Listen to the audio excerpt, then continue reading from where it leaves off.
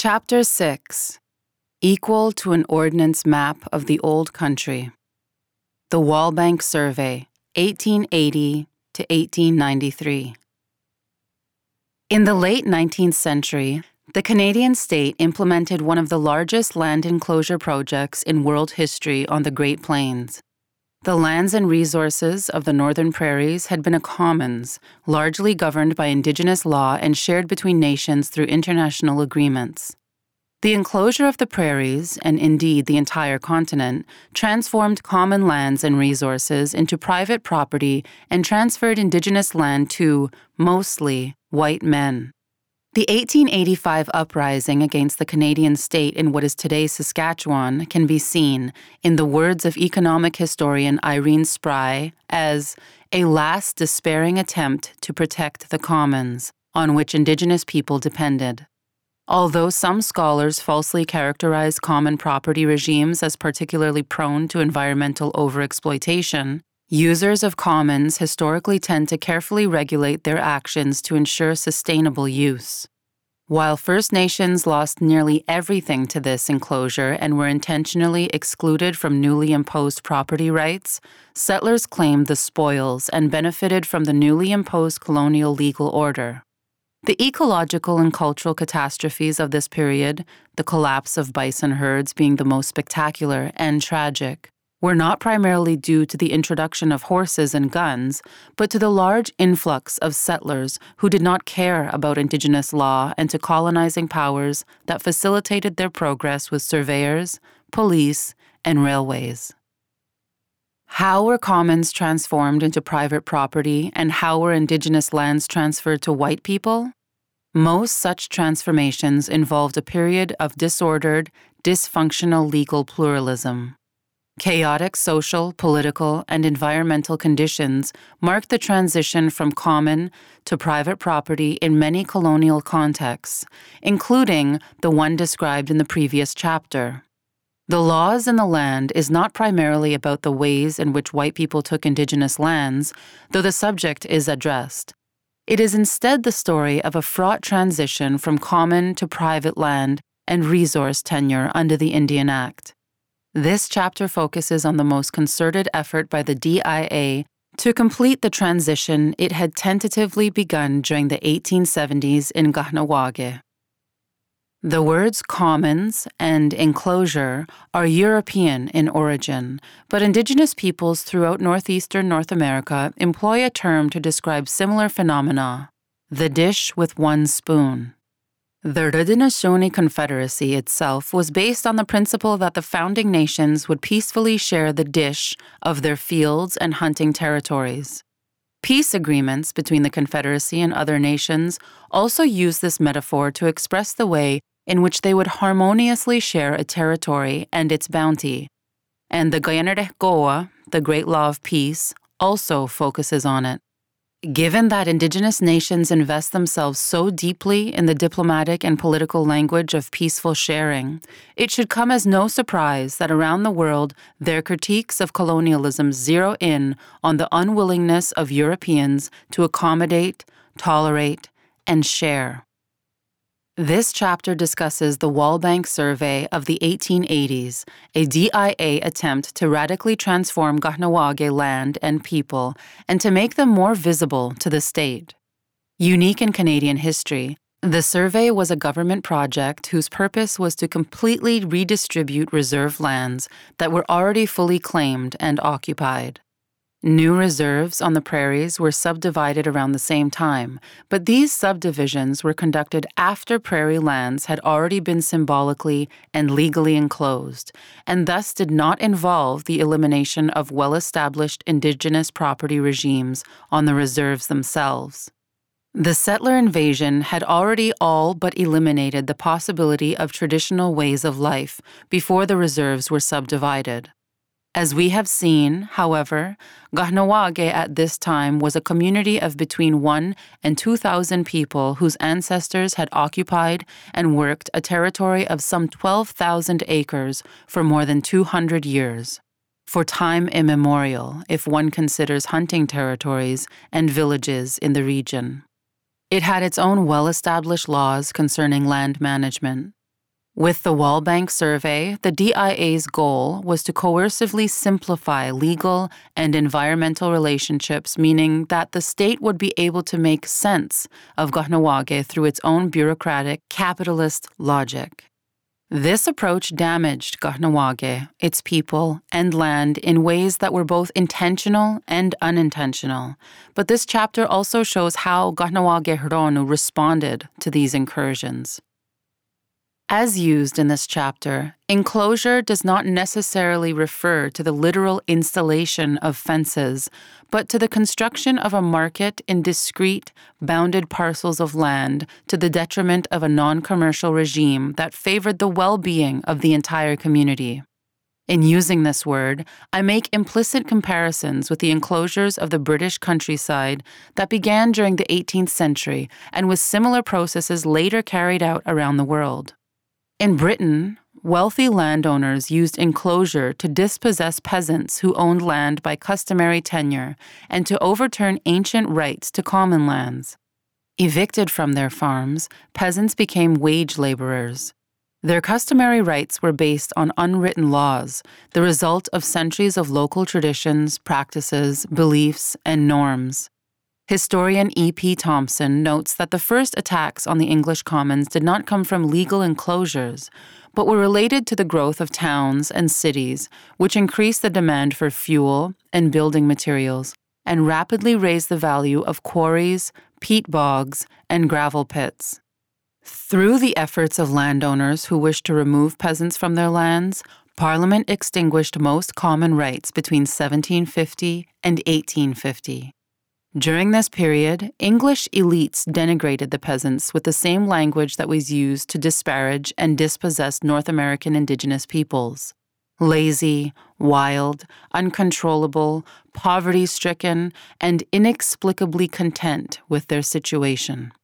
The history of the British Empire can be understood as a global enclosure movement in which land that had been governed under Indigenous law was transformed into lots owned in fee simple to the detriment of Indigenous nations.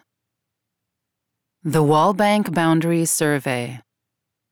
Compared to many Indigenous communities in Canada, which faced military invasion and other crises, Kahnawake was a relatively stable and prosperous place in the early 1880s. But the decade was also marked by intensifying and interrelated incursions into Kahnawake lives and lands. Kahnawake Hronu experienced territorial invasion in the form of the Canadian Pacific Railway, CPR, bridge and line, political invasion in the imposed band council system, and cadastral invasion in the form of the Wallbank Survey, the focus of this chapter. Whereas Kahnawake Hronu, who experienced these kinds of threats in the 1860s and 1870s, had made plans to move the community to a distant location, most Kahnawake Hronu of the 1880s no longer considered this option. In fact, all of these invasions hardened the resolve among Kahnawake Hronu to defend their nation and lands, maintain their distinct identity, and resist outside attempts to eliminate their way of life. An important concern of Kahnawake Hronu throughout the 1860s and 1870s was the shortage of firewood, as well as the legal changes that would deprive poor people of this vital energy source. By the 1880s, firewood was scarce and expensive in Kahnawake, and the situation was becoming increasingly severe. Due to this lack of fuel, Agent Cherrier said that many of Kahnawake's poorest were wintering in the United States. He also identified the shortage as the root cause of the barn burnings, since the arsonists targeted people who most Kahnawake Hronu saw as non-Indians with no right to live there. To Cherrier and other DIA officials, the blame lay squarely with defective Kahnawake governance, primitive customs, and obstructionist individuals. Since the problem was located squarely within the community, the solution had to come from the outside, a typical colonial approach. According to Cherrier, these periodical disasters show the necessity for introducing changes in the tenure of the seigneurie. The system of the community, which was well enough formerly, is out of date. A great number of the Indians, being jealous and lazy, always look with an evil eye on those who are prospering, even amongst those of their nation, and will be led to regard the goods and earnings of others as their own. Charrier here packs his sentences with racist stereotypes. Indigenous people are lazy, jealous, opposed to progress, savage, hopeless on their own, and sinfully small-minded and selfish in the context of their primitive communitarianism. The DIA had long planned to carry out a subdivision survey to accomplish changes in the tenure of the seigneurie. It knew it had little support among Kahnawake Hirono, but it never intended to respect their views. Racist stereotypes repeated ad nauseum in departmental correspondence ensured that only the dominant settler colonial viewpoint would be taken seriously. The chiefs consistently opposed a cadastral survey of lot boundaries, of Kahnawake territory because they knew that it would be used to diminish their sovereignty. However, they frequently asked for a boundary survey, as this would help to define the border around unconceded parts of their territory, which had been left undefined for so long that nobody knew exactly how much land had been taken by unscrupulous settler neighbors. In the past, the chiefs had directly asked the DIA for a boundary survey. In other cases, the Indian agent had requested the survey on their behalf. In 1874, Agent Joseph Pinsonneau wrote, "Permit me to draw your attention to the boundary line between the Caughnawaga Indian Reserve and the whites. Many Indians who have land in the vicinity of the whites complain that they encroach on their lands, and as no boundary line can be found, it is desirable that such a line should be established so that the whites should not encroach on their lands." The DIA at the time agreed to initiate a boundary survey, but only in the context of a subdivision survey, an idea the chiefs soundly rejected. In April 1880, the Kahnawake Council of Chiefs once again asked for a boundary survey, that the lines of our property and of the Canadians which adjoins ours should be revised because it has been reported for many years that these neighbors have encroached on our land. By the 19th century, 2/3 of the seigneurie created in 1680 had been conceded to white farmers, and its border had been modified a number of times, rarely in favor of Kahnawake Hirono. Kahnawake leaders often raised their concerns with colonial officials about illegal concessions and other settler incursions, and they sent several delegations to London to seek support on the issue. With the abolition of the seigneurial system in 1854 and the 1860 cadastre abrégé of the seigneurie of Sault Ste. Louis, conceded land was eventually turned into freehold tenure and legally detached from Kahnawake, an action that Kahnawake Hirono have contested ever since. Aside from the conceded seigneurial land lost after 1854, the integrity of this subsequent boundary was also a serious issue because of gradual encroachment by neighboring farmers.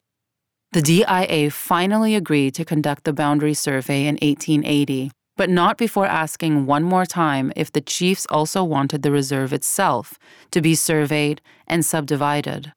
The chiefs again declined. Announcing tenders for the boundary survey in June 1880, the department accepted the bid of William Macleay Walbank, provincial land surveyor. On August 12th, he and his staff were in the field. Walbank's initial contract was to run the boundary survey, but it became clear later that the department intended to have Walbank also do the cadastral and subdivision surveys against the wishes of the chiefs and most in the community. Walbank, 1856 to 1909, was born in St. John's, Newfoundland, the son of Matthew William Walbank, a lawyer and conservative member of the Newfoundland House of Assembly.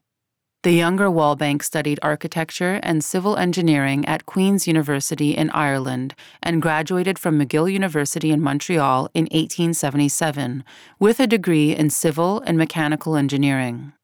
He spent his adult life in Montreal, where he worked as an architect, engineer, and land surveyor. Walbank would later be involved in efforts to develop hydroelectric power generation at the Lachine Rapids. At the start of the boundary survey, he was 24 years old. In December 1880, Walbank declared all field operations for the boundary survey complete and submitted his final report. He complained that the survey had been difficult for a number of reasons, first of which was the lack of relevant maps. He had searched high and low for a reliable map or field notes on the boundary but could find none. He concluded that none had ever been made. His second complaint concerned the hostility of white farmers who had gradually taken land from Kahnawake-Huronu over many decades. Since the ground had been in possession of the families of the settlers for over 100 years, they were loath to give us any information respecting its limits, wrote Walbank. He lamented that the farmers were willing to swear anything advantageous to them. He had no complaints about Kahnawake-Huronu resistance to his work. They desired a defined boundary line, and their white neighbors did not. It would seem, then, that they scored a small victory in finally achieving a survey of their external borders, but it was later revealed that Walbank had run only parts of the boundary line. In 1895, DIA land surveyor W.A. Austin wrote that Walbank had failed to submit adequate documentation related to the boundary survey and that he had admitted to leaving the work unfinished due to conflicts with interested parties. Thus, Walbank did not do the job he had been contracted to do, and departmental officials allowed that to happen. The boundary survey was not of much interest to the DIA, and it would quickly become evident that it was just a warm-up for the cadastral and subdivision surveys it intended to impose on Kahnawake. Meanwhile, the undefined boundary would continue to cause problems for Kahnawake-Huronu. After claiming to have completed the boundary survey, Walbank suggested that the next logical step was subdividing the entire reserve and that he was well placed to carry out this task. It is very likely that Walbank had taken the job knowing that it would ultimately also include the subdivision. He believed that such a project would be in the interest of civilizing Kahnawake-Huronu. But he warned that since they had not yet reached that level of development, they could not be trusted with full property rights. In this way, Walbank repeated the racist dogma of the DIA as justification for whatever he would do next. Lead up to the DIA subdivision survey. The fact that Kahnawake-Huronu were generally opposed to surveying and subdividing their territory should not be construed as indicating that they were unfamiliar with the concepts. Seigneurial land concessions were a kind of territorial subdivision, and Kahnawake-Huronu were aware that these concessions were responsible for the loss of most of their land.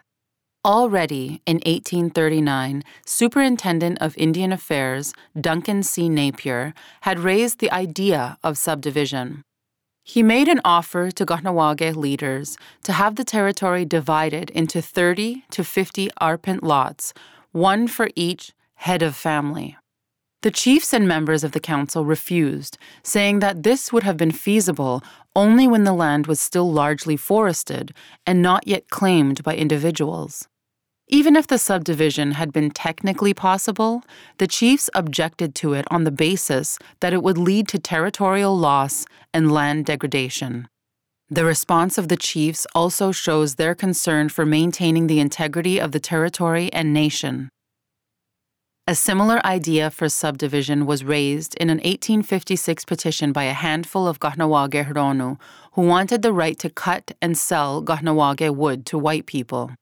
Indian agent Edouard Narcisse de Lorimier made it clear that theirs was a minority opinion and that such a project would be a great misfortune to Kahnawake-Huronu. Nothing came of the request. In the 1870s, a number of the largest landowners again petitioned for a cadastral survey in Kahnawake, but their requests were only for surveys to define existing property boundaries, not to establish new ones, subdivision. There is no evidence that anyone in Kahnawake ever asked for a subdivision survey. Nevertheless, the DIA informed the chiefs in 1874 that a subdivision was in the works.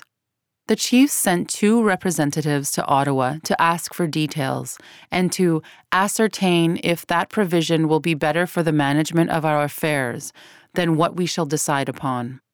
The department answered, "Provided the Indians desire it, the reserve will be surveyed into farm lots so that each family may have a homestead farm with regular boundary lines. If the Indians have any propositions relative to this matter, they should submit them to the Superintendent General by letter. The principal chiefs sent the DIA a powerfully worded response, stating that they had a duty to protect and represent those who would suffer most from a subdivision, the poor majority. The lots created by a subdivision, they argued, would be small and of uneven quality, and with the loss of the common wood and pasture resources, the community would no longer be viable. In February 1878, in the middle of a cold winter and a wood shortage exacerbated by both DIA action and inaction, Agent Cherrier informed the department that he now had the names of 60 Kahnawake Hronu who supported a subdivision. He noted that the only people who favored it did not possess land and now could no longer cut wood on the lots of others. The subdivision scheme was floated again in 1880, this time by James P. Dawes, the Lachine industrialist whom the DIA had hired to arbitrate Kahnawake wood disputes. He was frustrated by his inability to settle the disputes and attributed his failure to the lack of defined lots. Walbank made the same suggestion while working on the boundary survey, saying that a subdivision survey could now be done very cheaply in connection with our survey. Indeed, the DIA fully intended to go forward with a subdivision survey after the boundary survey was complete, but worried about the reaction of Kahnawake Hronu. DIA solicitor Zebulon A. Lash wrote to Dawes that subdividing the reserve would be rather a difficult matter to arrange, as the reserve has been allowed to remain unsurveyed so long that it will no doubt cause considerable dissatisfaction when some of the land held by the present occupants is taken from them and given to others desirous of cultivating land but not having any to cultivate. Not mentioned here are the very real difficulties encountered by Kahnawake Hronu, who had to deal with the fallout of DIA actions. The department showed no concern about this, but even from its colonial viewpoint, Lash's observation that the subdivision survey would be rather a difficult matter was an understatement, as Walbank would soon learn. Why was the DIA so intent on subdivision? It publicly offered various reasons, and I have also identified a number of others on which it was less forthcoming. The DIA made 5 motivations known: poor Kahnawake Hronu land use, lack of protection for property owners, inability to resolve land conflicts, inegalitarian land distribution, and the need for enfranchisement. The first point suggested that Indigenous people let the land go to waste, that they did not exploit its full potential. This convenient argument was used against Indigenous peoples around the world to supposedly justify their dispossession and is still employed today. Non-Indigenous farmers and urbanites have long dismissed Indigenous agriculture as disorganized, irrational, and wasteful. The idea that Indigenous people were inefficient farmers also related to their portrayal as lazy, drunken, and uncivilized. These were powerful rhetorical tools for those who benefited from such caricatures, including land-rich Kahnawake Hronu and white residents of Kahnawake, who depicted themselves as simply wanting to farm and make a living, and their neighbors as wasteful, spiteful, violent, and irrational. Dawes suggested in 1880 that more and more land on the reserve was being cultivated, that most of the respectable Indians wanted to go into agriculture more extensively, and that a subdivision survey was needed to encourage this trend. Respectable Kahnawake Hronu, according to him, were men who wanted to own and cultivate land for large-scale commercial purposes, but he believed it was impossible for them to farm successfully under the present conditions of land ownership. The department's second justification for subdivision proclaimed the necessity of protecting property owners. Some historians contend that Canada's nation-building project is best understood as the construction of a liberal edifice founded on property rights. Within such a context, Indigenous land law and practices came to represent the exact opposite of what the nation builders were working to establish. Forging a nation-state on the security of property holders depended on the creation of rhetorical and legal distinctions between regimes based on law and lawless savagery that supposedly reigned outside of the boundaries of the state. The very existence of a settler colonial regime based on property depended on narratives in which law and individualist property holding was absent. Critical legal geographer Nicholas Blomley describes the construction of this opposition. Inside the frontier lie secure tenure, fee-simple ownership, and state-guaranteed rights to property. Outside lie uncertain and undeveloped entitlements, communal claims, and the absence of state guarantees to property. Inside lies stability and order, outside disorder, violence, and bare life. DIA documents from the late 19th century presented Kahnawake as a place of chaos and violence where good people simply could not succeed. Department officials frequently cited wood stealing as an example of Kahnawake Hironu lawlessness and the natural consequence of the absence of property rights. Survey and subdivision constituted a bold attempt to make manifest what previous orders in council and laws had failed to bring about. The third justification for subdivision was that it would enable the DIA to resolve land conflicts between Kahnawake Hironu, something it had failed to do in a number of cases. Of course, it bears repeating that the situation was generated by the department's own decision to take on this role at the expense of Kahnawake leaders and law. According to Deputy Superintendent General Lawrence Van Cougnet, the problem was that lands had been taken up without reference to the rights of other Indians by individual Indians on the reserve from time to time, and the metes and bounds of the locations so taken up had not been defined. Given this, innumerable disputes were constantly occurring between the occupants of adjoining locations as to their respective rights to certain portions of the locations, and it was impossible to decide as to the rights of the respective parties unless a regular survey was made of the locations thus occupied. By insisting on colonial law, the DIA had created the problems that it described, problems that it also exaggerated to justify a cadastral survey and subdivision. DIA officials also frequently emphasized the unfair nature of current land distribution in Kahnawake as a reason for the subdivision. In 1886, the Montreal Daily Witness ran a story on Kahnawake that underscored the supposed problem of land inequality and the goal of fixing it. According to Wallbank, quoted in the article, the land had been common to all, and a man occupied just what be considered suited him. Thus, one holding might consist of but 3 or 4 acres, while another might run up to 140 acres. This seems to have caused dissatisfaction, and the government ordered the survey.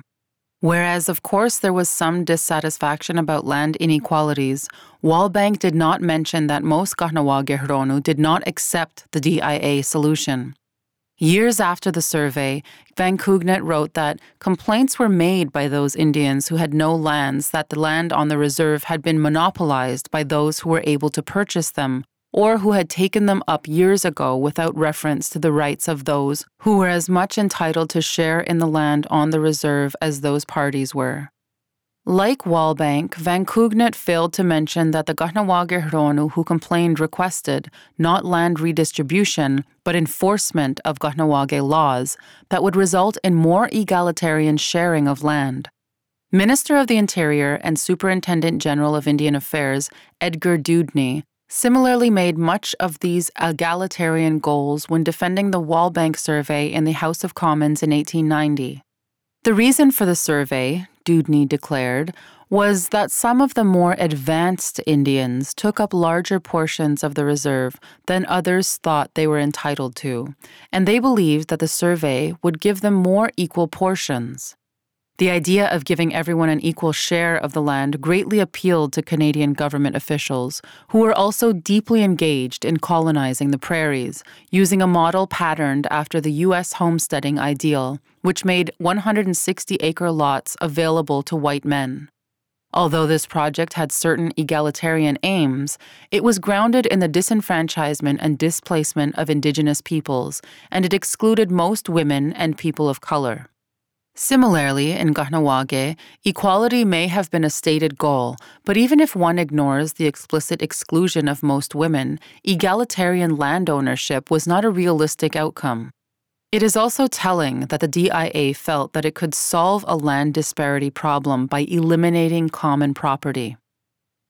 The final stated reason for the Wallbank Survey was enfranchisement. The supposed mandate of DIA officials was to work themselves out of their jobs by assimilating Indigenous people and eliminating their nationhoods.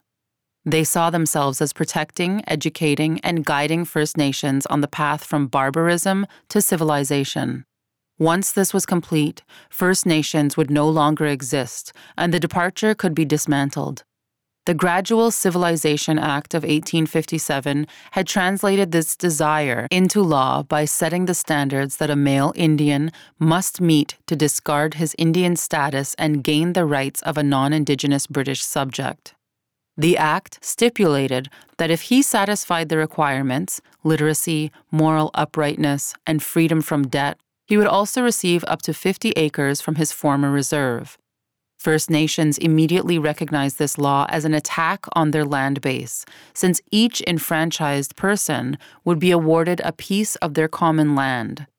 Initially, almost no one opted to become enfranchised, so the DIA had the law revised to permit involuntary enfranchisement. In February 1882, when it announced the upcoming subdivision survey to Kahnawake-Huronu, enfranchisement was front and center. DIA clerk J.V. de Boucherville verbally informed Kahnawake-Huronu, "It is hoped that, at no distant date, the band, or such members thereof as may be deemed fit for the change, will be enfranchised. The step proposed, namely the survey of their individual locations on the reserve, is an essential preliminary to their enfranchisement." In contrast to other Indigenous communities, the DIA saw Kahnawake as one of the further advanced in civilization in Canada, and therefore intended to use it as an advertisement for the possibilities, benefits, and ultimate inevitability of enfranchisement. And since enfranchisement required private property, a subdivision would enable everyone on the reserve to be enfranchised at the same time. Aside from the DIA's stated reasons for subdivision, a number of unstated and contextual factors should be considered. One such factor is the concurrent territorial expansion of the Dominion of Canada that was underway in the 1870s and 1880s, during which the federal government facilitated crisis after crisis for Indigenous people on the prairies. Faced with rapid dispossession, competition from settlers, confinement on reserves, and a new legal regime that severely restricted their access to their lands and waters, Indigenous peoples could no longer feed and clothe themselves. Due in part to the genocidal policies in the United States, the southern bison herds had been extirpated by 1875, and the northern bison were mostly destroyed by 1883. The Canadian government was obligated by treaty to provide for suddenly impoverished First Nations, but rather than ensure that settlers did not infringe on Indigenous treaty rights, the DIA hurriedly drew up plans to subdivide reserves. Officials hoped that cutting reserves into small, individually owned lots would induce Indigenous people to grow their own food, thus saving the government money. Historian Sarah Carter describes this process in some detail, showing how racist policies and actions led to even more Indigenous suffering and disempowerment. The Wallbank Survey was done under the same policy rubric and possibly as a trial run for Western allotments. When Edgar Dewdney defended the survey in the House of Commons in 1890, he linked it with the concurrent reserve subdivisions in the Northwest. Just as in Kahnawake, the more advanced Indians on the prairies took up larger portions of the reserve than others thought they were entitled to, and thus the department felt it had to intervene. Speaking of newly created reserves on the prairies, Dewdney told the House, We have already commenced to subdivide our reserves there into 40-acre sections and, as far as we possibly can, we are inducing the Indians to settle on their own sections of land, not compelling them to remain there if they do not like it, but when they get there, we find that they make their improvements and begin to look upon it as a home. Although, as we shall see, the Kahnawake subdivision did not go as planned, it might be considered a kind of test run for later subdivisions. Another unpublicized motive of the DIA was the expected construction of a CPR bridge spanning the St. Lawrence River between Lachine and Kahnawake. The only other crossing, the Victoria Bridge, was controlled by the Grand Trunk Railway. The CPR chose the narrows between Lachine and Kahnawake as the site for a bridge to be constructed from 1885 to 1887. Figure 6.1, a photograph, probably taken from the ferry, shows the village with the church in the foreground and the CPR bridge under construction in the background. The CPR and government officials worried about how the company would expropriate Kahnawake land if it did not have information about lots and landowners. They hoped that the subdivision would regularize landholding in time to facilitate expropriation for the CPR bridge and line. Wallbank knew in 1882 that the bridge and line through Kahnawake would be built and wanted to incorporate its trajectories into his subdivision plan so that his new lots would not be awkwardly bisected by the CPR project. The DIA, however, told him not to worry about it. James P. Dawes, initially hired to act as arbiter in conflicts over wood, was now tasked with arbitrating compensation for land expropriated for the bridge and line. An active booster of Lachine industrial development, with interests in banking, insurance, and hotels, Dawes was vice president of the Dominion Bridge Company, which was building the CPR bridge. His overt interest in the matter explains his involvement in Kahnawake land issues long before the bridge itself was constructed. It also shows the important interconnected interests of Montreal industrialists and DIA officials in imposing colonial political and environmental values. Surveying for the bridge approach in Kahnawake began in 1884. Another factor that made a subdivision attractive to the DIA was its potential usefulness in dominating Kahnawake politics. The department wanted to replace the Council of Chiefs with an elected band council, but without a membership list of everyone the DIA considered to be a member of the Kahnawake band, there would be no list of electors. However, the subdivision survey would employ a tribunal to determine eligibility in land redistribution, and it would lay the groundwork for installation of the band council system in 1889. The DIA thus wished to use the subdivision survey to further its knowledge and control over Kahnawake land. Although the department did control the collective funds of Kahnawake Hironu, it had no way to manage or even know about the status of individual lots except through its agent and whatever information the chiefs were willing to divulge. DIA officials never saw Kahnawake law as coherent and legitimate, which merely heightened their confusion about Kahnawake Hironu actions and words. Lacking both maps and a membership list for Kahnawake, the DIA was unable to see the land and its people in the way that it wished. A subdivision survey would help to eliminate Kahnawake land law and make its land and people visible and thus governable to the DIA. One final possible motive for initiating a subdivision may have been the substantial amount of money in the band account.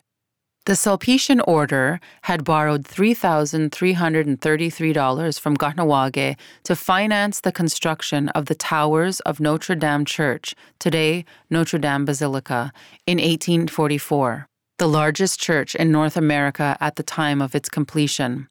After a protracted court battle between the federal government and the Sulpicians over the principal of this loan, it was finally paid to Ottawa on behalf of Kahnawake in 1883 along with interest.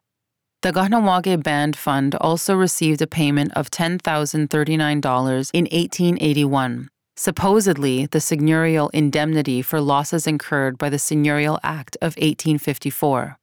More research is required to follow the money trail, but the fact that the Kahnawake account was flush with cash at the moment is highly relevant, since the subdivision was expensive. Kahnawake Hirono may not have been told about the money until it was spent. The DIA controlled Kahnawake's finances and, without community approval, decided to earmark the money for the subdivision. Had the cash not existed, it is unlikely that the DIA would have initiated the project. The Wallbank Subdivision Survey. In February 1882, Deputy Superintendent General Lawrence Van Cougnet sent J.V. de Boucherville, a clerk normally in charge of Indian land sales, to Kahnawake to inform the chiefs that the department intended to subdivide the territory. De Boucherville told the chiefs that the DIA was doing so with a view to tickets covering each location being issued to those who would be entitled to the same.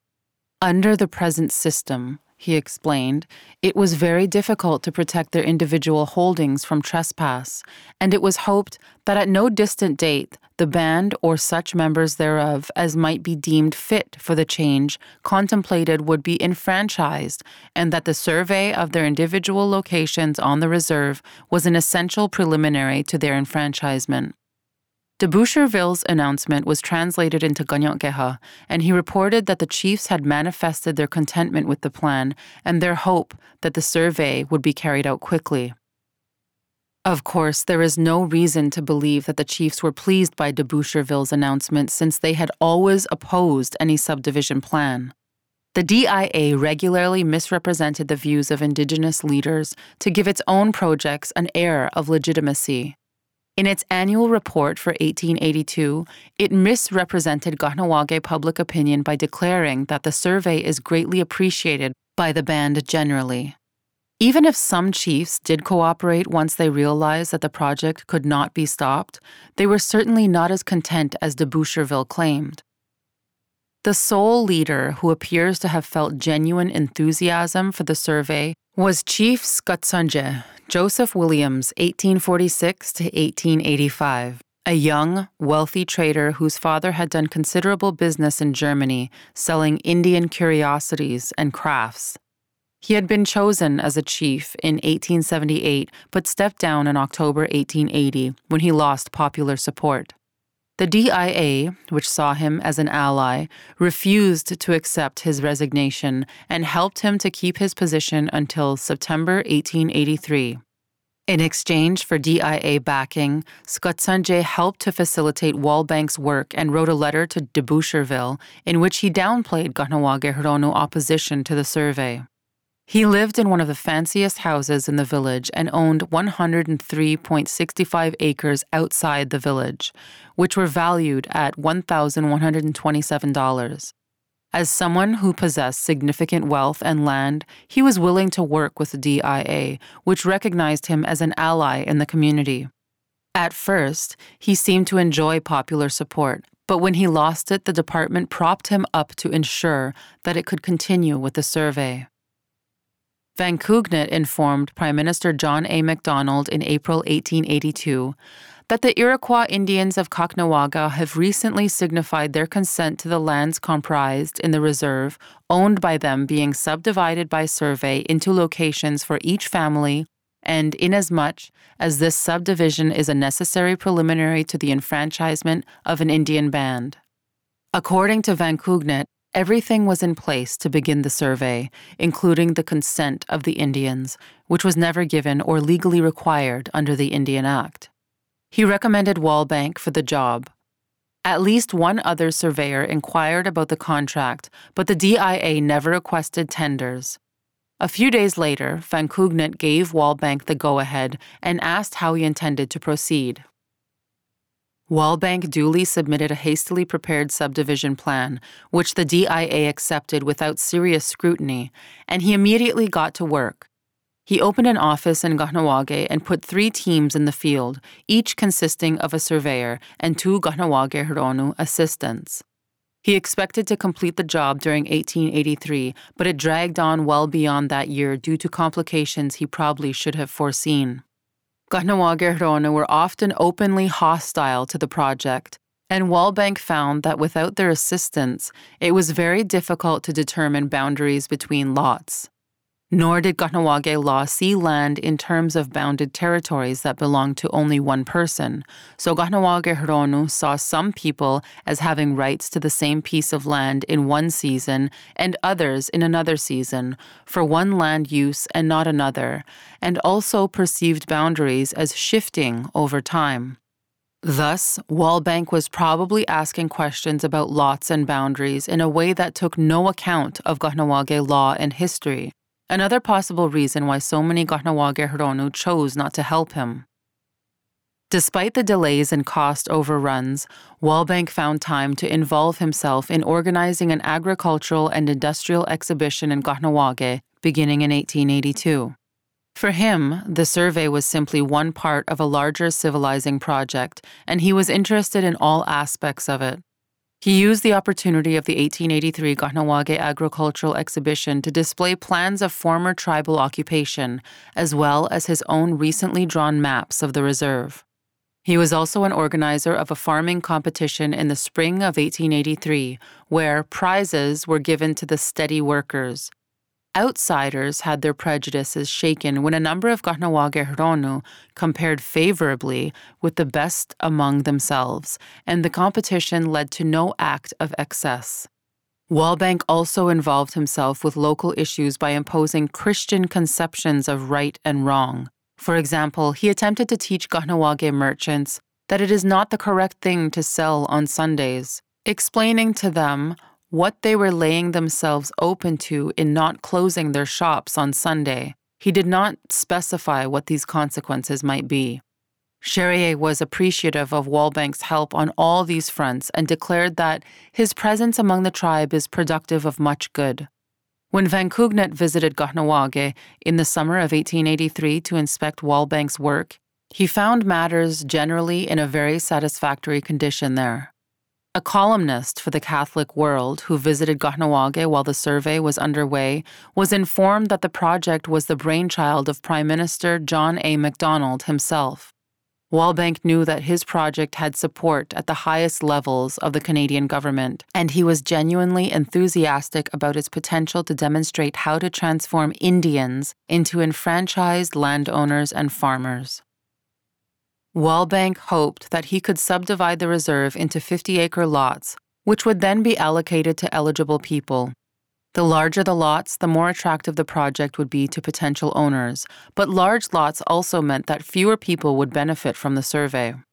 Since the civilizing project of the DIA involved turning Indigenous people into farmers, the lots needed to be large enough for commercial agriculture. But Walbank was not a farmer and did not know how big the lots would need to be, so he began his survey by measuring out and mapping the existing lots as best as he could. Although he was conducting the survey on the fly and according to a vague general plan, its overall purpose was abundantly clear. As Agent Cherrier put it, the survey would be accomplished with a view to a fair distribution of the land being made and the location tickets being issued to the Indian occupants. This step, it is hoped, will be eventually followed by the enfranchisement of the majority, if not of the whole, of the band. The goal, in other words, was the end of Kahnawake as an Indigenous community and nation. Everyone would be enfranchised, and Kahnawake would become a town much like any settler town. And then the DIA would follow the model established there to destroy other First Nations. After having surveyed and mapped many of the existing lots by June 1884, Walbank began the process of valuing the lots and their improvements, such as buildings and fences. The DIA instructed him not to proceed as he would if the lots were off reserve. Instead, he was to value them based on a land market in which only Indians could buy from each other. This racist decision had the effect of making Kahnawake valuations much lower than those for similar lots on non-reserve land, and it had important negative economic repercussions for Kahnawake Hronu in both the short and long term. By December 1884, Walbank had completed the survey of existing lots and plotted them on a map. Both his map and his record books are preserved by Library and Archives Canada. The map and the data contained in the record books form the basis of my geographic information system analysis, which were used to draw some of the maps for this chapter.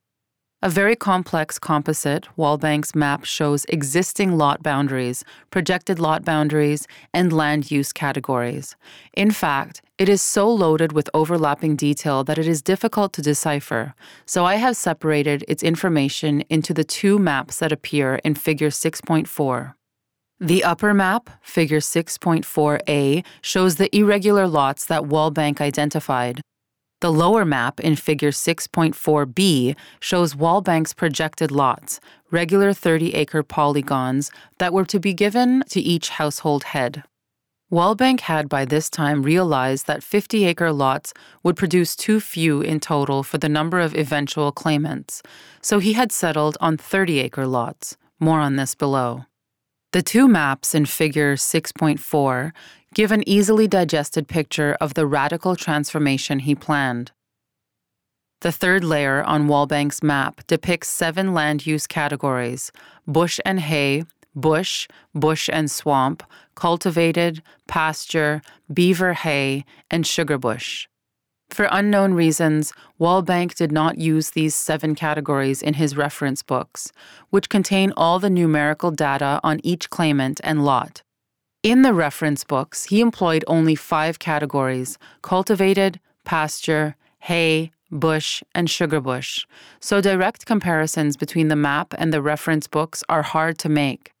His map used various colors and patterns to delineate land use, but these are extremely difficult to discern because the colors have faded and the map is ripped and water damaged. In the winter of 1884-85, after having completed his survey of existing lots, Wallbank decided on a methodology to determine eligible heads of household who would receive a new lot. Knowing who was eligible would allow him to calculate the exact number of lots needed for the new property grid. To this end, Wallbank established a process by which anyone who claimed to be a head of household could present himself, and sometimes herself, to a tribunal consisting of the Council of Chiefs, the Indian agent, and Wallbank himself. Figure 6.5 shows the public notice that was read out at the entrance to the church after Mass to invite all persons claiming a right to share in the subdivision to file their claims at Wallbank's survey office within 60 days of January 15, 1885. Claimants were asked a series of questions in person, and their answers were recorded on standardized forms. The questions were designed to gather information about each claimant, which could be used to disqualify people, as well as details about lots and improvements. Aside from the standard names, birth dates, and birthplaces, claimants were asked questions that reflected DIA concerns about race, sexuality, and absences from Canada. The tribunal was in operation from February until June 1885. Once all the claimants had appeared before the tribunal, special meetings were held regarding disputed lands and other more complicated claims. The survey and tribunal aroused considerable interest in Montreal, as evinced by a Montreal Daily Witness article that included a transcription of all the questions on Wallbank's claim forms. The voluminous data produced by Wallbank's tribunal are valuable for learning about Kahnawake land and Kahnawake-Hurono in the late 19th century, but the information is also problematic. The entire process, including the questions on the forms, was designed with colonizing intent and interest. There is no reason to believe that Kahnawake-Hurono had any input in framing the questions. Thus, it is likely that claimants often disagreed with the questions themselves. But there is no way to know this, because what they actually did say was not recorded. Instead, the tribunal used pre-selected English phrases to document their information, even if the claimant spoke in French or Gonyankeha, all compiled in the handwriting of one person. For example, for question 10, do you hold any land on the reserve, and how did you acquire such land?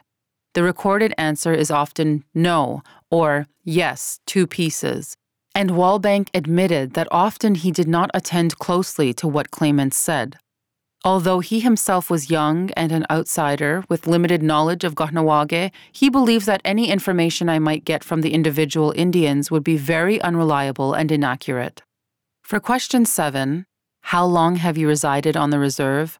Some of the standardized answers were all my life or all my life except when at college, whereas individuals surely gave a much wider range of responses.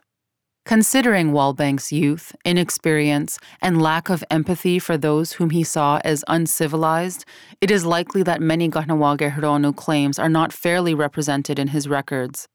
In addition, the questions did not take into account Kahnawake legal conceptions of ownership, and no doubt they frustrated and angered the people who were forced to reply to them.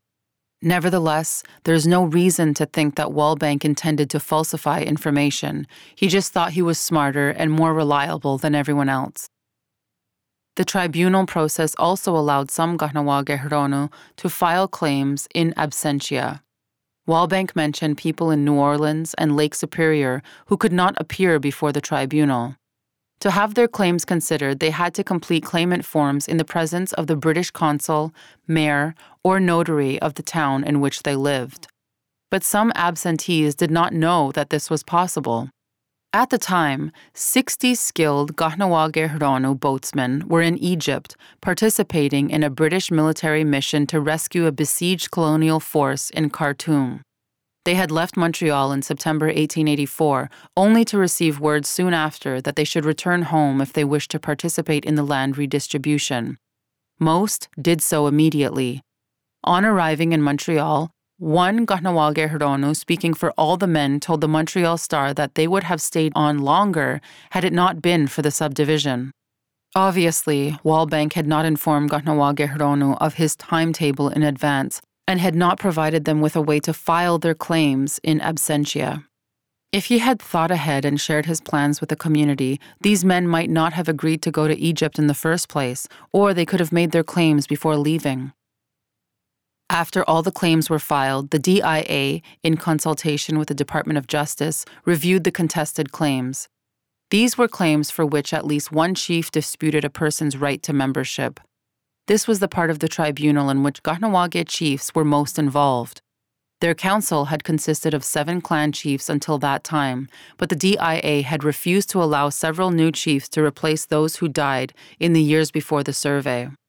The 4 remaining chiefs in 1885 were Satdegayandu, Louis Bova, Garadodu, Thomas Jacques, Sagoyantineta, Michael Montour, and Asanaze, Thomas Deere. Historian Gerald Reed determined that of 610 total claims, 513 men and 97 women, 175, 27%, were contested. Each of the 4 chiefs on the tribunal could either approve or contest every claim. Chief Skatsanje, an enthusiastic promoter of the survey, died in May 1885 and thus did not play a role in the tribunal decisions.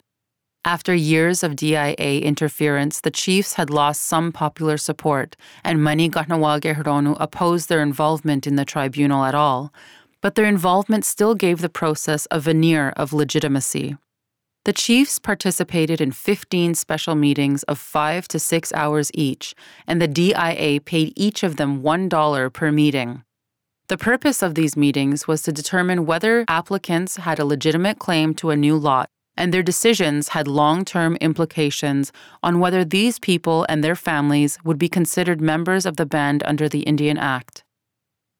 The chiefs unanimously agreed to reject 122 of the 175 contested claims, and the DIA generally concurred with their decisions. But in the other 53 contested claims, the chiefs could not reach consensus. It is nowhere stated how they arrived at their decisions, but it is evident that they and the department were not operating according to the same logic. Reed found that the main reasons the chiefs rejected claims were that claimants were underage men, non-widowed women, born elsewhere or out of wedlock, absent from Kahnawake for a long time, white or half-breed, or because they had parents who were born elsewhere. Final decisions on the 53 most difficult cases resulted from the back and forth between the chiefs and the DIA, but the chiefs had little real power. The DIA attempted to apply Indian Act membership and status rules, but officials found it impossible to adjudicate the racial provisions of the Act since they lacked local knowledge. Thus, they relied heavily on the knowledge and opinions of the chiefs to determine who would be excluded, purportedly on the basis of racial criteria, but on many other factors as well. The Indian Act assumed that there was such a thing as Indian blood, a racist construct that the DIA had no consistent way of adjudicating. Thus, it usually took the chief's word on who was sufficiently Indian and who was not. It contradicted the chiefs only in the case of the Delorimier family, whom most Kahnawake Hirono saw as white, but whose Indian status had been confirmed in 1834 by the Supreme Court of Montreal. The chiefs also wanted to exclude certain Kahnawake women who had married white men. However, pointing out that their marriages predated the 1869 Gradual Enfranchisement Act, which would have deprived them of their status, the DIA forced their inclusion. Aside from disputed claimants, approximately 130 cases of disputed ownership of lots came before the tribunal. Reed suggests that the chief's primary motivation was to limit the number of band members so that each would receive an adequate share of the small territory. But their decisions also reflected their own priorities and beliefs, to which the archival documents do not give us access. Resistance to the Wallbank Survey. Kahnawake Hirono closely watched Wallbank's surveying activities and claims process, and the longer they dragged on, the more their opposition grew. The survey, however, coincided with events that circumscribed the ability of Kahnawake Hirono to resist it. Aside from the tightening noose of federal Indian legislation that repeatedly undermined Indigenous sovereignty and empowered the DIA, these events strengthened the DIA's hand in Kahnawake. When the Métis and their Assiniboine and Cree allies on the prairies rose up against the Canadian invasion and occupation of their lands in the spring of 1885, settler public opinion turned sharply against Indigenous peoples. Kahnawake Hirono surely took this antipathy into account as they registered their complaints about the survey that summer. In July 1885, only 3 months after the Indigenous provisional government on the prairies had been crushed, some 50 Kahnawake Hirono sent the DIA a carefully worded petition in which they expressed concern over the long duration and high cost of the subdivision survey and asked for an investigation into the matter. They wrote, "It is with anxiety that we look for the completion of said survey. We are inexpert in the nature of the work, but assuredly one acting faithfully should have finished it by this time, comparing to the small size of the seigneurie." Although many opposed the survey regardless of how it was conducted, the petitioners strategically framed their argument in terms of Wallbank's technical competence and the expense of his operations. But when the department asked Wallbank for a response, he dismissed the petitioners as nothing but a few troublemakers. "The complaint," he wrote, "does not come from the respectable part of the tribe, but from some whom I have prosecuted for bringing intoxicants on the reserve, and is composed of some 50 or 60 of the most troublesome men of the tribe, and who take no interest in any matter except opposing all progress." Wallbank here was describing people who simply wished to live their lives as they thought best, and who did not welcome his interference. He knew that the opposition to his work was deeply rooted and widespread, but in light of his serious technical and budget problems, he preferred to attack the credibility of the petitioners with familiar racist tropes about alcohol and irrationality. The work of the tribunal was mostly complete by the fall of 1885, but the DIA did not release its final decisions on disputed claims until the summer of 1886. As long as the claims remained in limbo, Wallbank could not start subdividing the reserve because he did not know how many lots would be needed. He urged the DIA to process the matter quickly, but to no avail. As he waited, he started marking out road allowances that would serve as the basis for the new grid, drew a provisional map of the new lots of approximately 30 acres each, and invited successful claimants to choose among them. He also invited owners of existing lots to review his valuations of their lands and improvements. These notices sparked another round of protests, this time mostly from large landowners. After 2 secret meetings in early June 1886, a group of Kahnawake Hronu sent the DIA a petition protesting the low valuations of their lands and the high cost of the survey. The petitioners were among the privileged few who owned extensive lands and who thus stood to lose the most from Wallbank's low valuations. These were people who had often supported DIA initiatives, and perhaps realizing that it was on the verge of losing even its few local allies, the department cracked down. On June 25th, Wallbank and Indian agent Alexander Brosseau called a general meeting to denounce the petitioners and to announce a ban on unauthorized public meetings. Some landowners hired arbitrators to revalue their properties, but the DIA rejected this move. Van Cougnet stated that the valuation would be on the basis of values of such property in Kahnawake as between Indian and not as between white people, and he would make no exception to this rule. A project that would redistribute land from the wealthy to the landless poor should ostensibly have found some approval among the poor themselves, yet most of them opposed it. Whereas overt opposition came from large landowners, some small landowners did not want change either. A good example here is Ohyungodu, Angus Jacob, who added a defiant message in Ganyotkeha to his returned notice. "Now, you gentlemen, I answer, I like the way that I have. I do not sell my land." Ohyungodu had failed to appear for the tribunal interviews the previous year.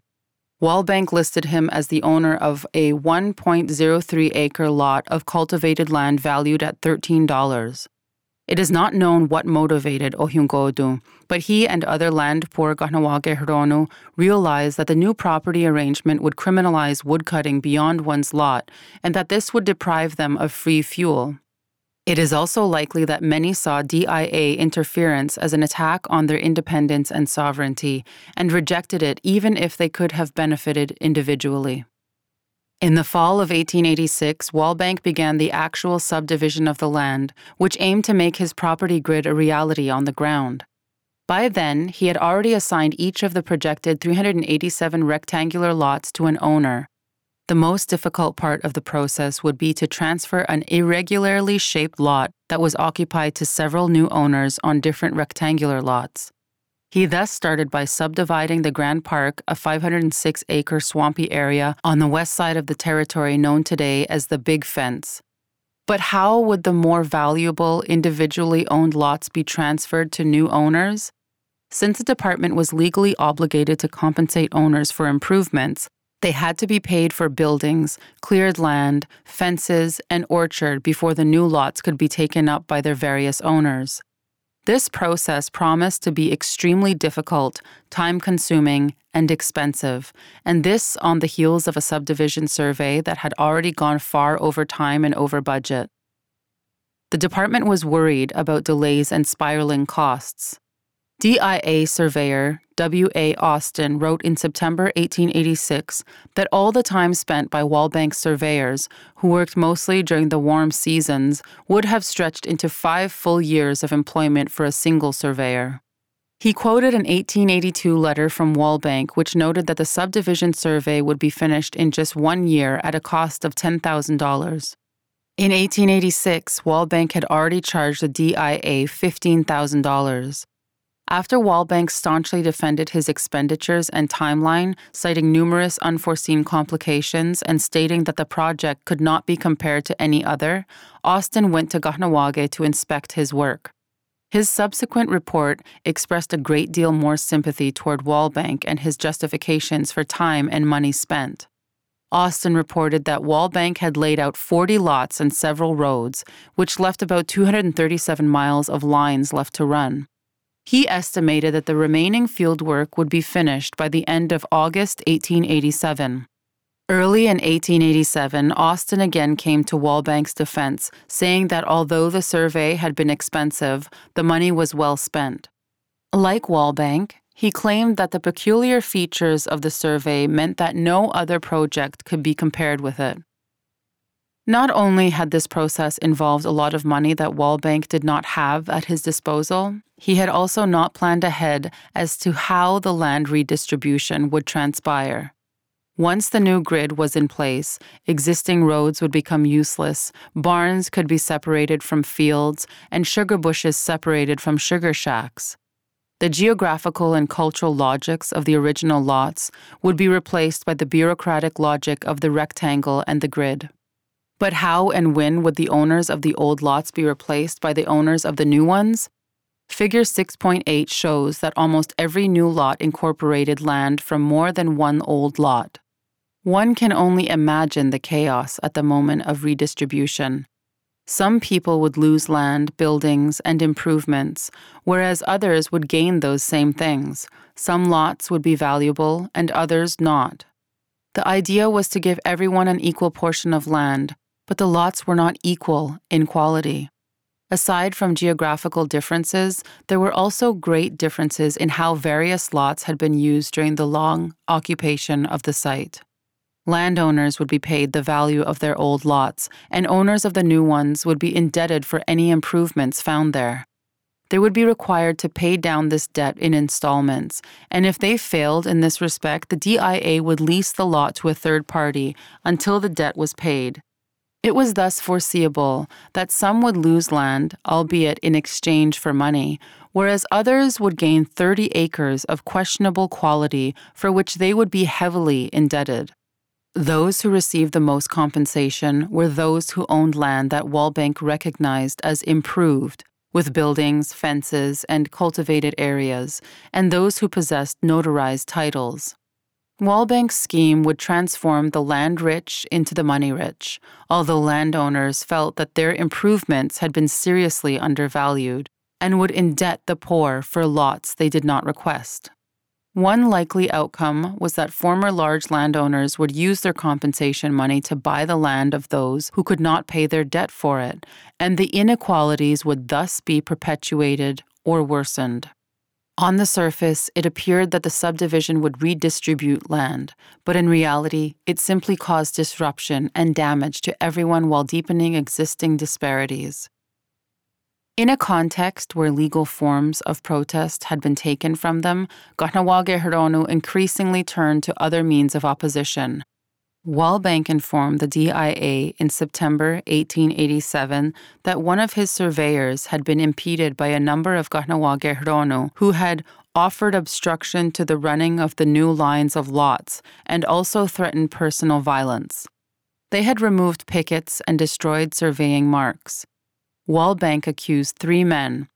One was Tireta, on whose form Wallbank noted, "This man resides here upon his land, which is very extensive. He refuses to attend here to make his statement." Tireta was listed as owning 4 lots totaling 194 acres in all land use categories, which were valued at $1,473. The second man was Gadaradirun Joseph Jacob, born in 1842, who owned an 80-acre lot, of which a significant portion was cultivated, valued at $1,804. The third man, a certain Dr. Jacobs, cannot be positively identified in the Wallbank record books. Given that 2 of these men were land-rich and the third was a medical doctor, losing access to firewood would probably not have been the most pressing issue for them. It is to be expected that these large landowners were opposed to losing their lands without adequate compensation, but the colonial archives do not inform of their motives for disrupting the survey. Such wealthier men were typically among the few people whom the DIA had been able to count on as allies, and now the department had succeeded in alienating even them. Wallbank's final requirement for completing the long overdue land redistribution was a fund of at least $50,000, from which to compensate owners of existing lots when their lands were transferred to new owners. His plan was that the new owners would then make payments back into the fund so that all the money would balance out in the end. Without such a fund, Wallbank felt that he could not move forward, but in May 1887, the DIA refused to gratify his request. Reluctant to concede defeat, Wallbank decided to arrange for piecemeal transfers. He staked out 16 new rectangular lots, lined up owners for each one, and asked the DIA for money to compensate them for the lots they would be giving up. The department, however, declined to make even that money available. In July, Wallbank tried again, this time proposing to transfer title for just one new lot to the relatively wealthy Ohuwalgerha, Louis Jocko, who was willing to pay for it if the department granted him a location ticket. Perhaps as a tactical omission, Wallbank did not mention the valuable properties that Ohuwalgerha would be giving up. In this way, Wallbank intended to set a precedent, but the department refused to grant Ohuwalgerha a title before he had been compensated for the lots he would surrender in exchange. Thus, the department was not prepared to pay to compensate owners, nor would it allow new owners to take up lots. In refusing to set aside Wallbank's $50,000 fund, DIA officials had effectively doomed the redistribution project and now had no intention of allowing it to proceed, but they did not inform Wallbank of this. They simply left him hanging, with no way to complete the job. He ended the subdivision fieldwork in December of 1887, remarking that he was extremely glad to be finished with it. He added, "It is one of the most difficult and unsatisfactory surveys one could possibly have." He finished his paperwork in the spring of 1888, filing a lengthy report with Prime Minister John A. Macdonald, who was also minister responsible for the DIA. After summarizing the project to date, Wallbank explained why he needed a large fund and tried to calm financial concerns by emphasizing that if a new owner failed to pay interest on his debt, the department could lease his land to someone else until the debt was paid off.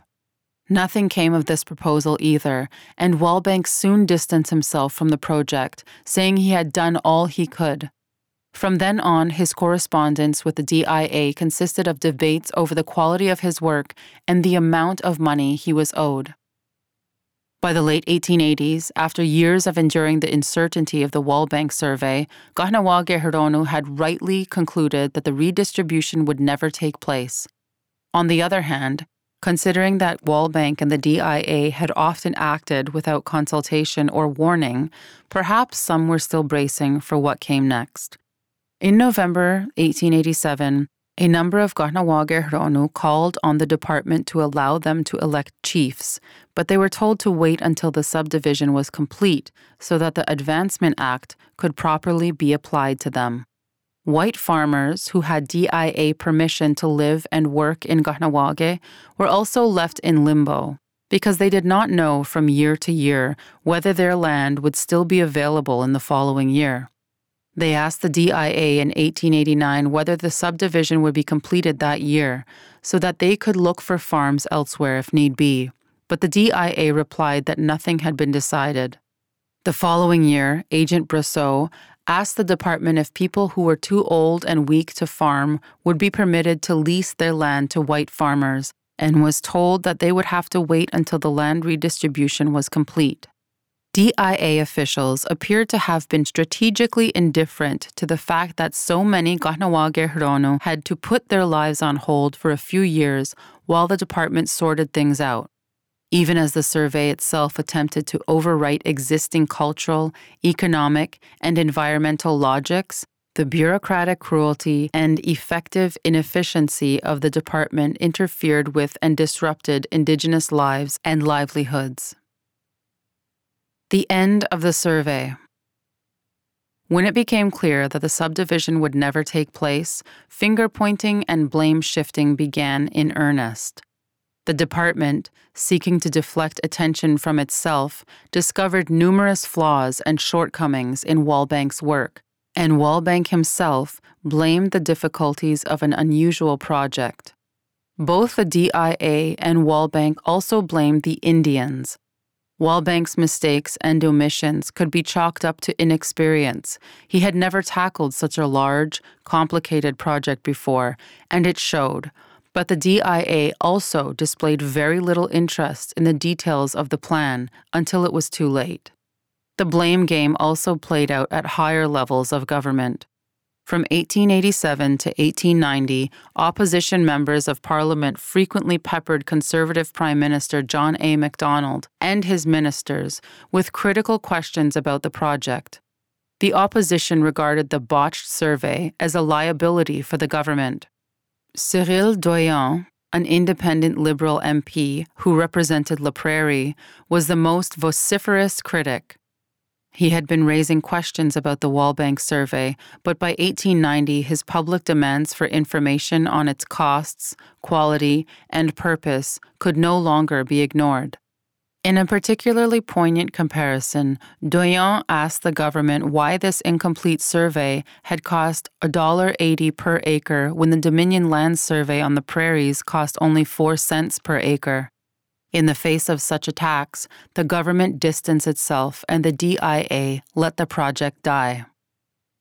However, Minister of the Interior Edgar Dewdney, a trained engineer and land surveyor, did attempt to address Doyon's unfriendly cost comparison with the Dominion Land Survey. As he told the House of Commons in March 1890, the Wallbank Survey was made on a petition of the Indians themselves. Of course, a survey of this character must cost a great deal more than the survey of the Dominion lands. The cost per acre of the Dominion Land Survey was calculated on millions of acres which had been surveyed. This survey, as the honorable gentleman knows, was cut up into small fields resembling much the appearance of this chamber, the desks representing the little holdings of the Indians. The location of every house and fence had to be surveyed, and a most complete and detailed map, equal to an ordnance map of the old country, I find has been made. Whether there was a necessity for such a detailed survey as that, I am not prepared to say. I know something about that class of work, and I can say that the map has been very well made, showing the topography of the whole reserve as well as the various holdings. Dewdney's comparison of Wallbank's map to one produced by the British Ordnance Survey is particularly striking, given that the latter, a systematic, highly detailed large-scale rendering, was developed to facilitate the subjugation of the Scottish Highlanders in the 1740s. The point of his comparison was to underscore the quality and level of detail in the Wallbank survey. But it was also apt because the purpose of both surveys was the same, to subjugate and rule over another nation. As of February 1890, the total price tag for the Wallbank survey stood at over $22,000, which had been taken from the Kahnawake Fund managed by the DIA. As the department attempted to wrap up the project, Wallbank was still demanding pay for work done years before. In January 1891, the DIA paid him the final $3,000 he was owed, even though Kahnawake's account was empty. The money was loaned to the Kahnawake Band Fund by the Temiskaming and Sarnia Chippewa band accounts, probably without permission from those communities themselves. After carefully examining Wallbank's work in September 1890, W.A. Austin concluded that it had been shoddy and suggested that the department not hire him again. When Austin resurveyed the southwestern boundary of the reserve in 1894, he encountered stiff resistance from white landowners who had enjoyed the status quo, which had allowed them to encroach on the reserve. He came to believe that Wallbank had abandoned the boundary survey because of this same resistance. In 1893, the land redistribution had still not occurred, and most people realized that it never would, but Van Cougnet still believed. Clearly irate about the department's failure, he placed the blame squarely on the Indians. The occupants of the old locations, he claimed, cling to the possession of the same and are unwilling to part with any portion thereof. He also seemed baffled that landless Kahnawake Hironu showed no special anxiety to acquire the 30-acre allotments. He drew on the trope of the complaining, ungrateful, fickle Indian to distract from the culpability of his own department. Although the department had, according to Van Cougnet, done its part in agreeing to grant location tickets to anyone who paid for the improvements on the new lots. Individual Kahnawake Hirono had not pulled their weight. There is no hint in Vancougnet's report that the department might bear any blame for forcing an ill-conceived project on an unwilling community that the band fund had been depleted, and that DIA action and inaction had caused untold damage. In 1893, Vancoughnet was forced into early retirement, and he seemed determined to make the redistribution a reality before he left. Since it now appeared hopeless to expect voluntary action on the part of Kahnawake Hirono, he asked the Kahnawake Indian agent to inform those who have more land than they are entitled to that they should be prepared to give up surplus land. Those who had little or no land should be prepared to pay the agent for improvements on their new lots. Large landowners would be given first choice of lots. That Vancoughnet was promoting such an unworkable idea years after Wallbank had left the field suggests that he was truly disconnected from the real world. Perhaps in much the same way that his department was often disconnected from and uninterested in Indigenous realities. Vancougnet's replacement, Hayder Reed, made Kahnawake one of his first priorities after taking up the position. In December 1893, he met with Kahnawake chiefs who demanded to be compensated for the band funds spent on the Wallbank survey. He said he could not give them money outright, but he promised to enlarge and renovate the school, improve roads and bridges, and pay for the cost of evicting trespassers. All of this, of course, was subject to parliamentary approval of his budget, and there is no evidence that the money was ever forthcoming. Thus, Kahnawake paid for a subdivision survey that it did not want, one that was never truly completed and did not accomplish what it intended. It had certainly failed to impose formalized colonial land ownership norms in time for the construction of the CPR bridge. Nevertheless, the survey had allowed the DIA to define, number, map, categorize, and value existing lots, and the tribunal claims process enabled the DIA to name, number, categorize, and value, in the sense of defining who owned property, Kahnawake Hirono. Kahnawake itself had succeeded in preventing its own destruction by way of subdivision and enfranchisement, but the survey data still permitted the DIA bureaucracy to better view, understand, and control the community. Eventually, these data would enable the department to impose the Band Council system, as we shall see in Chapter 7. Thus, even with its failures and shortcomings, the Wallbank Survey is still a classic example of, in the words of historian Raymond Craib, a state's fixation with proprietal transparency. Nation-states always want to know and control property transactions. In the case of Indigenous communities, the settler state had first to create the private property that it wished to know and control. Even as it contributed to uncertainty, tension, and inequality in Kahnawake, the Wallbank Survey was instrumental in the formation, surveillance, and control of private property. Conclusion. Identifying the Wallbank Survey as a land redistribution scheme does not capture the full extent of its ambitions. It was no less than an attempt to destroy an Indigenous nation and erase its people's ways of relating to each other and the earth. Even though it did not fully succeed, it had significant damaging consequences for Kahnawake sovereignty. Settler observers rarely acknowledge that Kahnawake land law and practices had their own logic and organization, namely, that individuals should be limited in their ability to profit from lands and wood, and that the community as a whole should benefit. One thing Canada's colonial elite were sure about was that communal Indigenous ways of relating to land were backward and harmful.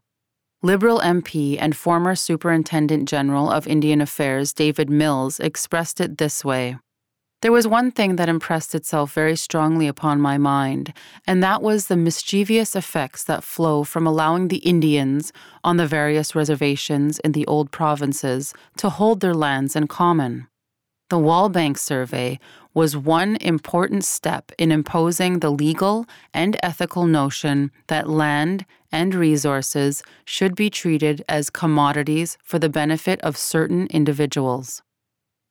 The survey was designed to reshape property and land relations to the detriment of Kahnawake law and the dish with one spoon commons that it upheld.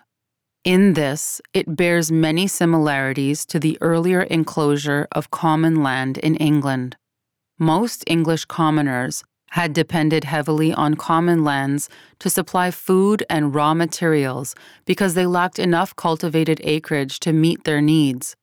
When common land was enclosed, many could no longer sustain themselves and were forced off of their lands. Likewise, land-poor Kahnawake Huronu relied on common access to firewood, which was cut off once the DIA replaced Kahnawake commons with a form of private property. The Wallbank Survey helped to make these changes more concrete and enforceable. Although it did not attain some of its most ambitious goals, it did succeed in transforming land into commoditized lots, and it further enabled the punishment of people who wished to follow Kahnawake land law. The ideological rhetoric used to justify the subdivision of Kahnawake was not unlike that used to justify enclosure in England. Late 18th century English proponents of enclosure sometimes even compared English commoners to North American indigenous people. In their view, allowing commoners to wastefully manage lands and resources was irresponsible, given that wealthier landowners could administer them more efficiently. Promoters of enclosure assumed that indigenous land use, like that of English commoners, was primitive, bestial, and profligate, and they believed it wrong to leave the land and its inhabitants in such conditions. Common lands provided food and material that did not need to be cultivated, and improvers saw this production in negative terms, tantamount to thievery and pillage. Enclosing common lands was said to increase their productivity by placing larger portions under the control of one enterprising farmer. It also supposedly enhanced the productivity of the dispossessed, who were now required to exchange their labor for wages. Kahnawake chiefs in the 1870s recognized that a subdivision survey would likewise cut off their most vulnerable people from the land and its bounty, and they repeatedly refused the survey because they did not believe that such an enclosure was in the interest of their nation. Likewise, the Wallbank Survey is best understood in light of Canada's rapid westward and northward territorial expansion. In the 1880s, the DIA was preoccupied with the thousands of Indigenous people who lived beyond the Great Lakes, onto whose territory Canada was imposing itself. In contravention of long-standing nation-to-nation agreements, protocols, and treaties, the Canadian states sought to speed the destruction of Indigenous political structures, cultural cohesion, and territories, allowing white settlers to appropriate the land and impose their law. Canada confined First Nations on reserves, tore families apart with residential schools, and ensured that they could not participate in the emerging settler economy. But the next step was to dismantle the reserves by parceling them into individual lots that would be owned as private property by enfranchised former Indians. The Wallbank Survey was a trial run for this larger plan, an attempt to set a precedent for how to enfranchise an entire community and transform its territory into private property. It should also be viewed in light of the United States allotment policies of the late 19th century, and specifically the 1887 Dawes Act, which broke up Indian reservations and transferred the land to white settlers, undermined Indigenous sovereignty, and deprived Indigenous people of their land and wealth. Although the purpose of the Wallbank Survey was not explicitly to transfer land to white settlers, the outcome would have been similar if the land redistribution and mass enfranchisement had succeeded, since the land would have then become available to anyone with money. The survey had indeed undermined Kahnawake law and ways of life, but Kahnawake Huronu were able to stop its most destructive elements from being implemented. Whereas land ownership and land use were rooted in Kahnawake law and in ever-evolving relationships between community members, Wallbank's cadastral map froze a particular moment in time, imposed a settler colonial understanding of land, and served to preserve and privilege the boundaries it demarcated. Wallbank's projected property grid never became reality, but the existing lots were defined, numbered, mapped, categorized, and valued. The people of Kahnawake were likewise defined, named, numbered, categorized, and valued, and the DIA then used this information to impose the Band Council system in 1889 and to attempt to rigidly define, according to the Indian Act, who had the right to belong and who did not. According to its own estimate, the DIA considered Wallbank's work incomplete, sloppy, and unreliable, yet his survey became the basis of both the existing cadastre and the band membership list. In 1894, Hayter Reed declared, "This department has accepted as correct the survey performed by Mr. Wallbank on that reserve, as well as his plan of the same." What mattered to the DIA was not the accuracy of its data, as much as projecting authority and control, something it has struggled to do ever since. For detail and precision, the Wallbank survey could not match the Ordnance Survey, but it was very much like it in the way it aimed to colonize and subjugate a sovereign nation.